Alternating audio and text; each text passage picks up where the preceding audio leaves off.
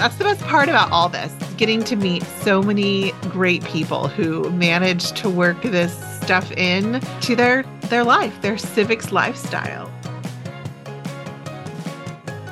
We got to address the suburban women problem because it's real. Welcome to the Suburban Women Problem, a podcast for red, wine, and blue. Hi, everyone, and thanks for listening to the Suburban Women Problem. I'm Rachel Vinman, and this holiday season, we're doing the podcast a little differently. For the rest of the year, my co-host and I will be taking turns going deep on what we learned from the midterms, talking with experts and people who worked hard in their own communities. There are so many victories to celebrate and so many lessons to learn. Today, I am joined by my good friend, Victor Shi, to talk about the youth vote. Victor is a writer, speaker, organizer, podcast host, and a student at UCLA. And sometimes I do ask him, how are you doing in your classes? How are you getting everything done? Because I cannot turn off the mom switch. Victor, I am so glad you could join me on the Suburban Women Problem. Anything for you, Rachel. Thanks so much for having me. First, I just want to say, before we get into it, I want you to tell the story of in August when Alex and I had dinner with you and what happened, because it's still one of my favorite things. It was amazing. So we were all at a great restaurant in DC called Founding Farmers. If you've ever been in DC, it's like DC classic. We were eating great food. And that was the day I remember Alex just came out with a piece about Russia, and it was a great long piece. And then we were just sitting there. I think we were wrapping up, and then we found out that the FBI searched Mar-a-Lago, and we were all like, "Oh my goodness!" I know. As we all know, I mean, that's become one of the biggest stories leading politics in the news. And so, I mean, we just all were like, "What is going on?" And so we took a photo, and we were like, "This is what happens when democracy works." I know. It was so incredible. I just love it. Everyone in the restaurant was kind of looking at their phones, and I'm like, what's going on? And then we noticed. It's really bizarre. Yes. Yeah. Actually, that's kind of, getting, so we've talked a lot about on the pod about how important young people were to the Democratic wins this year. Could you tell us more about how important the youth vote was in last month's midterms? So I don't think I can overstate how important young voters were last month for helping Democrats win the Senate and then also prevent a red wave in the House. Historically, as I'm sure your audience knows, and as you know really well, midterms are usually a referendum on the president and the political party that's in power. Average, usually the Senate loses about 6 seats, 28 seats in the House. This time we are on track to hopefully gain 1 seat in Georgia. All eyes are on Georgia, but in the Senate, or I guess in the House, we really staved off a red wave, and numbers show probably maybe a margin of 10 Republicans to Democrats. So it's a really, really good news for Democrats, I think. And if you look at some of the battleground states where young voters turned out most, it was states like Pennsylvania, states like Michigan, Georgia. Mm-hmm. Those are the states that really made a difference for Democrats in the House and also the Senate. And I think we can't overstate just how important young voters are. And we can kind of dive deeper into the numbers there. But I think at the end of the day, they really helped prevent this red wave that a lot of pundits and pollsters were predicting ahead of the midterm elections. Mm-hmm. Thinking back to that raid on Mar-a-Lago, this issue of accountability, because we need something from our elected officials. Do you hear that from your friends, from your peers when you're doing this? Do you hear that these things are important to them? Because you and I have discussed, when I went around and I was talking to women, and during my trip, I was in contact with you a lot, like what people were saying was not what the national media was saying. So tell me what you hear from youth, I guess. That's my question. What do you hear from young voters? What is important to them, and what do maybe us older people not quite understand? So I think if you look at what's being portrayed by a lot of the political pundits and the mainstream news, I would say there's a disconnect between what they cover and what young people care about. And I just remember this really vividly. I was watching the first January 6th hearing with a bunch of friends, I guess older friends at Kathy Griffin's house. And we were all so just connected to the TV screen. We were, just kind of taking that moment in and really giving it the attention and seriousness that it deserves. And I was asking some of my friends about whether or not they watched the committee hearing, and not one single person watched the hearing. And I can only think back, that was during, I think, the beginning of May, or the beginning of June, end of May. And that was right after the Amber Heard and Johnny Depp hearing. And that was a hearing that captured a lot of young people in our attention. But if you think about what young people care about, it's not really January 6th. I think a lot of young people do acknowledge January 6th as a serious event, but they don't really pay attention to some of the hearings and a lot of the things that the news media, I think, pays attention to. Instead, I think it's a lot about just what's immediate in our lives. So I think tangibly, that's things like student loan debt. A lot of college students are facing the burden of this massive tuition and costs on our lives. Other things like climate change. We all live in this world where climate is becoming definitely warmer. We're seeing the effects of human-made global emissions. And so I think that's really important for young people too.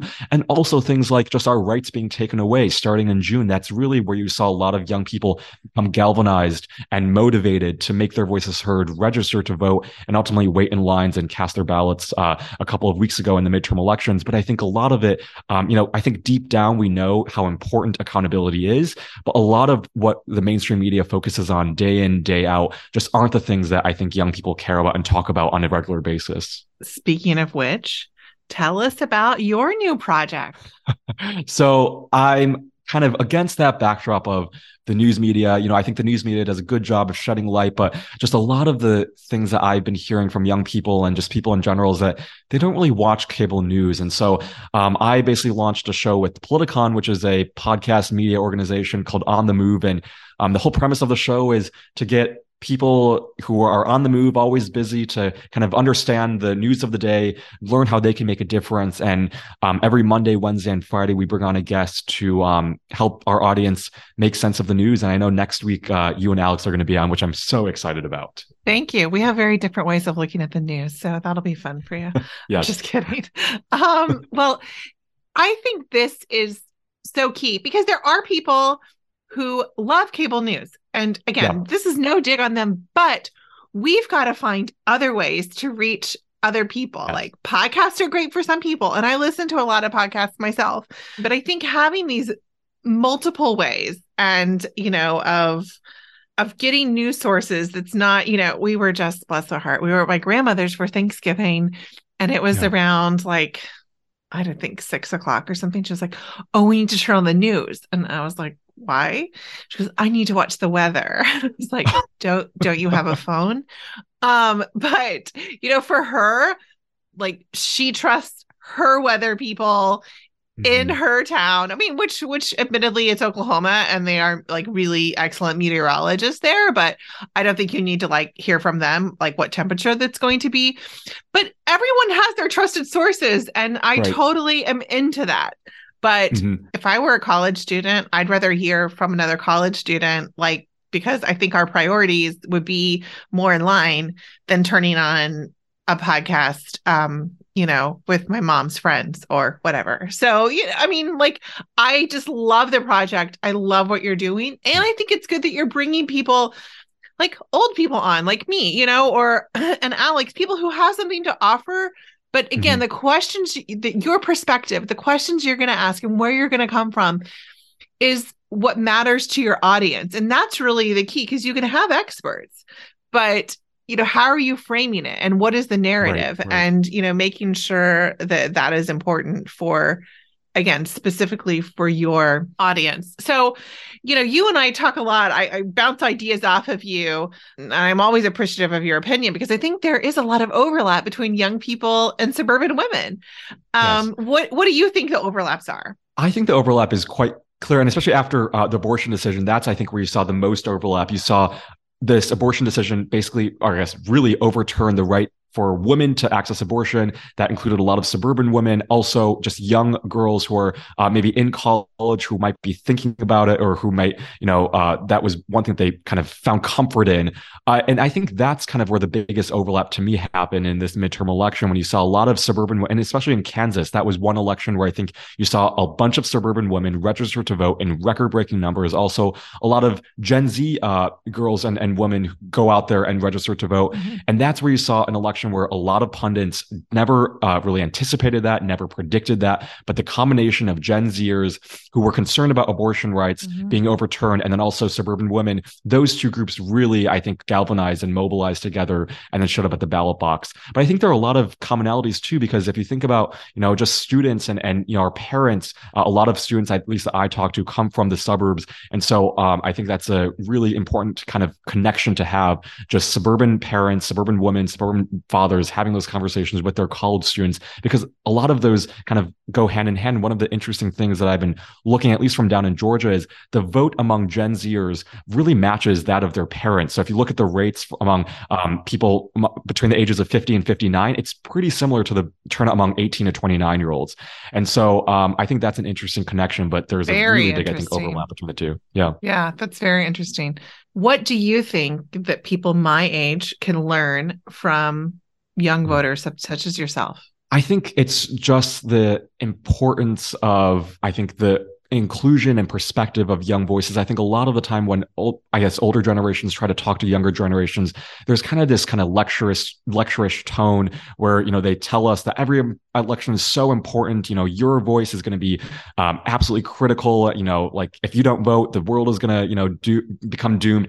Whereas I think we have to kind of change the way that we talk to young voters and really understand, one, kind of where they're coming from, starting from a place of listening to some of our concerns, and then really making sure that we empower young people to get involved. I know we've had this conversation before, but a lot of the times I think that, the media is partly responsible for this, but we think a lot about politics in terms of national kind of lenses. So we think about what's happening on the federal level, and that becomes hard for young people, I think, to kind of feel like we can make a difference.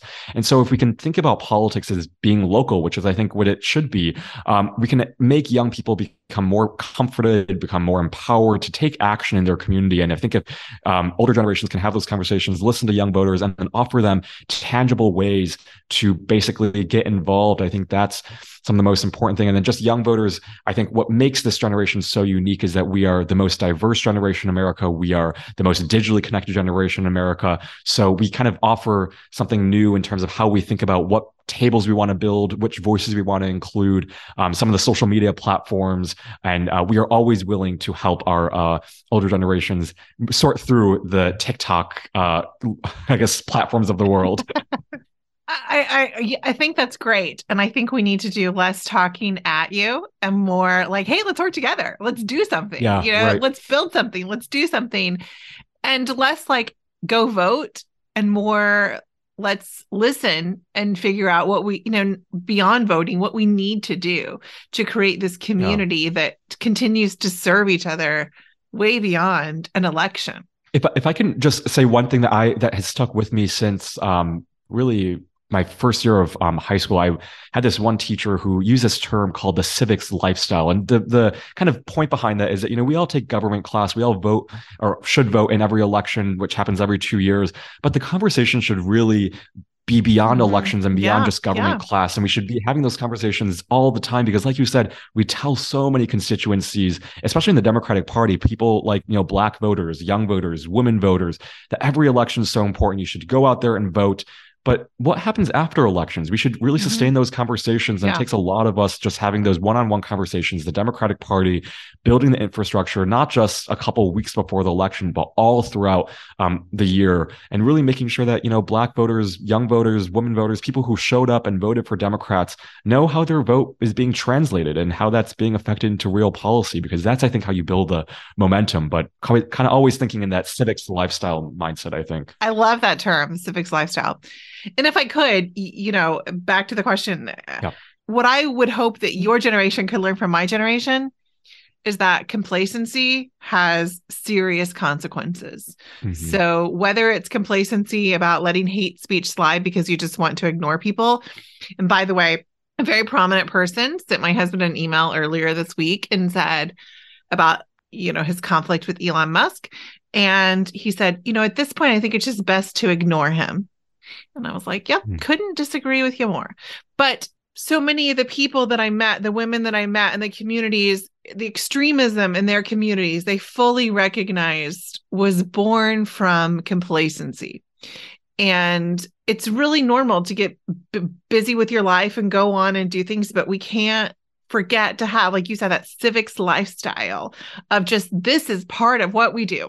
We are talking about it. We are working towards it. And, that's a part of our just a normal thing. So then you can't forget it, because it's just, a part of how you're living your life. Definitely. What do you think? So you really are aware of this whole CRT thing, like generation, because you've lived it, or at least, whether it was in your area, but it's definitely been part of the conversations in your lifetime. So what do you think about the impact of that?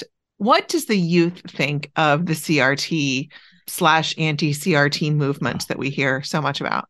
I mean, I think young people can see right through what Republicans have been trying to do in states across the country. I mean, it was one of those things where it's so absurd. And anyone who has any critical thinking skills, anyone who has gone through school knows that we aren't being brainwashed. A lot of Republicans say that, critical race theory is being taught in middle school, elementary school, high school. That's something that's taught in law school. I mean, we don't learn how to have those conversations in middle school, high school. We think about in history class, for instance, some curriculum like, what is our history, some of the impacts that slavery has, but we don't learn about critical race theory. That's a really complex topic. And when young people hear about that, we're like, we've never learned about that. So I think young people kind of saw right through it, but it kind of followed this broader pattern from the Republican Party, and especially in Republican controlled states, of trying to control what can be said in the classroom. And that was an attack and affront on a lot of young people on our just way of life in the classroom. You think of the Don't Say Gay bills starting in Florida and spreading throughout the country. That was something that young people saw, and young people felt constricted. Teachers felt constricted. We really felt the impact of that. And then critical race theory, trying to, limit what type of conversations we can have in the classroom. The classroom is somewhere where young people should feel safe to talk about anything that comes up. Those would be interesting conversations, fascinating conversations between teachers and students. And if a teacher fears what he or she can say or what they can say, and if a young person fears what they can say, it doesn't end well. And I think young people really realized that and responded in this midterm election saying, we are so fed up with this nonsense. Oh, I love that. I mean, we were recently in the UK and I was texting you because Alex was doing a debate at Oxford Union College. And afterwards, it was like, a debate, with like lots of thoughts on each side. And afterwards, our daughter said to us, Mama, you were talking to that guy on the other side. I mean, that guy, by the way, was like a Harvard law professor who had argued in front of the Supreme Court. So, oh, wow. I mean, I was like an honor of mine to speak to him. And I said, well, yes, honey. I mean, people can talk about things and disagree. And there wasn't so much disagreement. It was a debate, but I realized, she hasn't had that experience. And I was so excited for her, thinking about what's coming in her future. I mean, she's only in 6th grade now, but high school and college, and being able to engage in this debate. No hard feelings. You can be passionate about things, but you don't have to take it personally. But that exchange of ideas is so, so powerful. And it doesn't mean that you're going to completely change your point of view, but you're going to take some more with you and learn from that. And I think whether that's a high school classroom or a college classroom, when we talk about your generation and how connected you are and how diverse you are, that's something you really value. And I'm very happy to hear that. And I'm going to always suspect that it was the case. Like, you're not going to stand for that. And that's the kind of exchange that you guys want. One more quick question before Georgia's on our mind. So tell us what's going on in Georgia with the youth vote. Oh my gosh. Yeah. So Georgia's on all of our minds. This vote is going to be so critical. I think, this is one of the things where I wish I learned, this in like government class or in civics class, but this 51st seat really, really matters. And I was talking with some people about just how critical this is. And, if you think about the committees right now, we have currently 50 Democrats, 50 Republicans. Every committee has to have an even number of Democrats and Republicans, which means, the chances of anything happening now, especially in this political era, is slim to none. Any bipartisanship is out the door with this Senate. So to have 51 senators and 51 Democrats and 49 Republicans is going to make all the difference, because what that means is that every committee can have a majority of Democrats, and the chances of something being introduced on the floor of the Senate, of things going into debate becomes all the more likely. And so that's why it's so important, this election. And I think also just not electing someone like Herschel Walker. I mean, the fact that he's getting so much of, I guess, as much of the Georgia vote as he's getting right now is very concerning. But I will say, here's the comforting part. Right now, early vote is through the roof. We're seeing so many people go out there and vote. People are standing in lines. People are really turning out to vote. And it's been barely a week since early voting started. We're recording this podcast on Thursday, and there's one more day left for people to go out there and vote. But I think the numbers look really good for Reverend Warnock, and it's going to be really hard, I think, for Republicans to match this on election day because, we were talking about this offline, but Republicans have made it their strategy in Georgia and all across the country to limit early voting, tell their Republican constituency not to vote by mail. And that's such a, I think, absurd strategy because if you're relying on all the votes on election day, I mean, there's just so much that can happen, so many unpredictable variables. And I think that's what you're seeing right now is a lot of the Democrats are turning out to vote, but a lot of the Republicans just aren't going out there to vote because Republicans have told them, this isn't a good form of voting. Yeah, I think this is going to be the nail in the coffin. They're definitely going to either embrace early voting or go all in against early voting. But you and I talk about this all the time. Like, why don't you want less people to vote? We should want more people to vote and engage. It's just silly. Actually, I think they're going to embrace that. I think they're going to embrace like getting people to vote more. But I don't know. I'm not going to try to predict how they are going because it's often counterintuitive. So I will. It's a little bit of a silly thing too. And they just elected Lauren Boebert to head, or I guess not head, but be on the Republican Policy Conference. Oh my, the committee next term. What could go wrong? Right. Stay in school, kids. That's all I have to say. Okay. Well, at the end of every episode, we usually do a toast to joy where we share something positive that happened in our week. In these 4 weeks of special episodes, we want to broaden things out a little bit and do a 2022 Toast to Joy. So, Victor, what was a moment or a bit of news that brought you hope and joy in this year? Oh my gosh, it's been a really wild year, but I would say, I mean, it has to be what we saw with this midterm election. I think we saw so many people discount young voters, and there was an article in Politico and other magazines basically saying that young voters are MIA, and young people really showed up. And I was I was in DC during election day weekend. I think you were in London, and I remember we were all kind of set up in this room in DC, and we were trying to collect videos from college campuses to see how many people were in line and showing up to vote. And I mean, I was really just overcome with emotion seeing places like University of Michigan. The last person who voted there was at 1:36 a.m., I believe.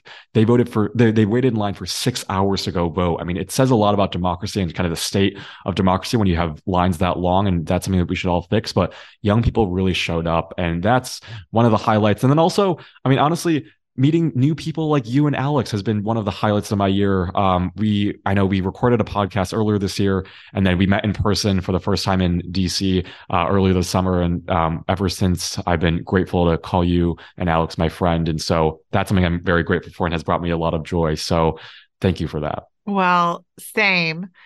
And my toast of joy this year, actually, I have to say, is very similar to yours.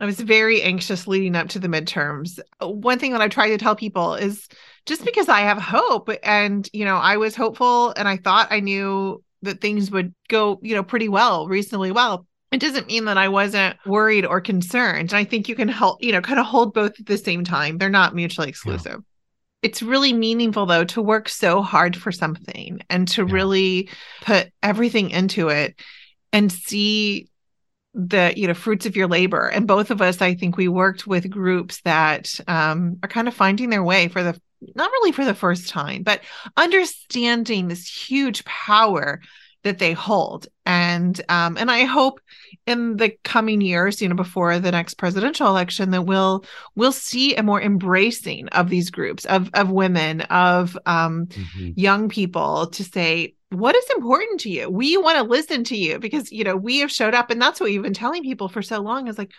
show up, you'll get results. And then also they'll want to know your thoughts and want to listen to you and what's important to you.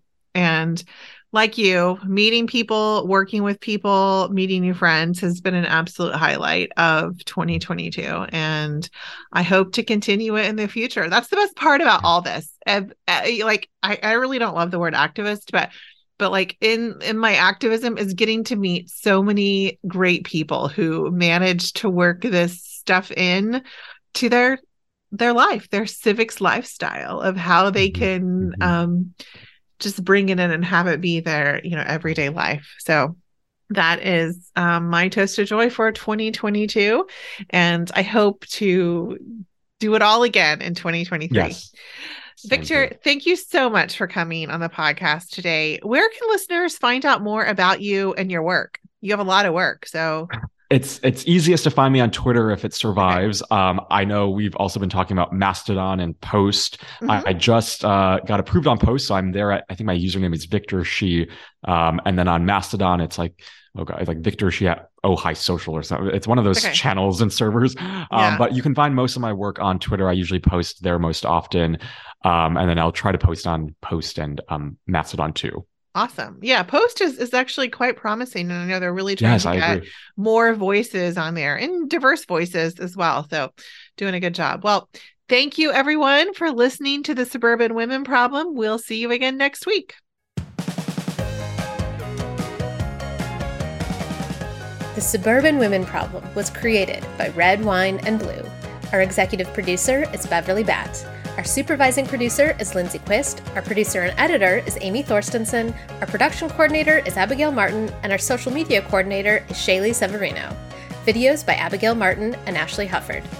If you want to join the thousands of women who are turning out their friends and family to vote, you can sign up for the Great Troublemaker Turnout by going to redwine.blue.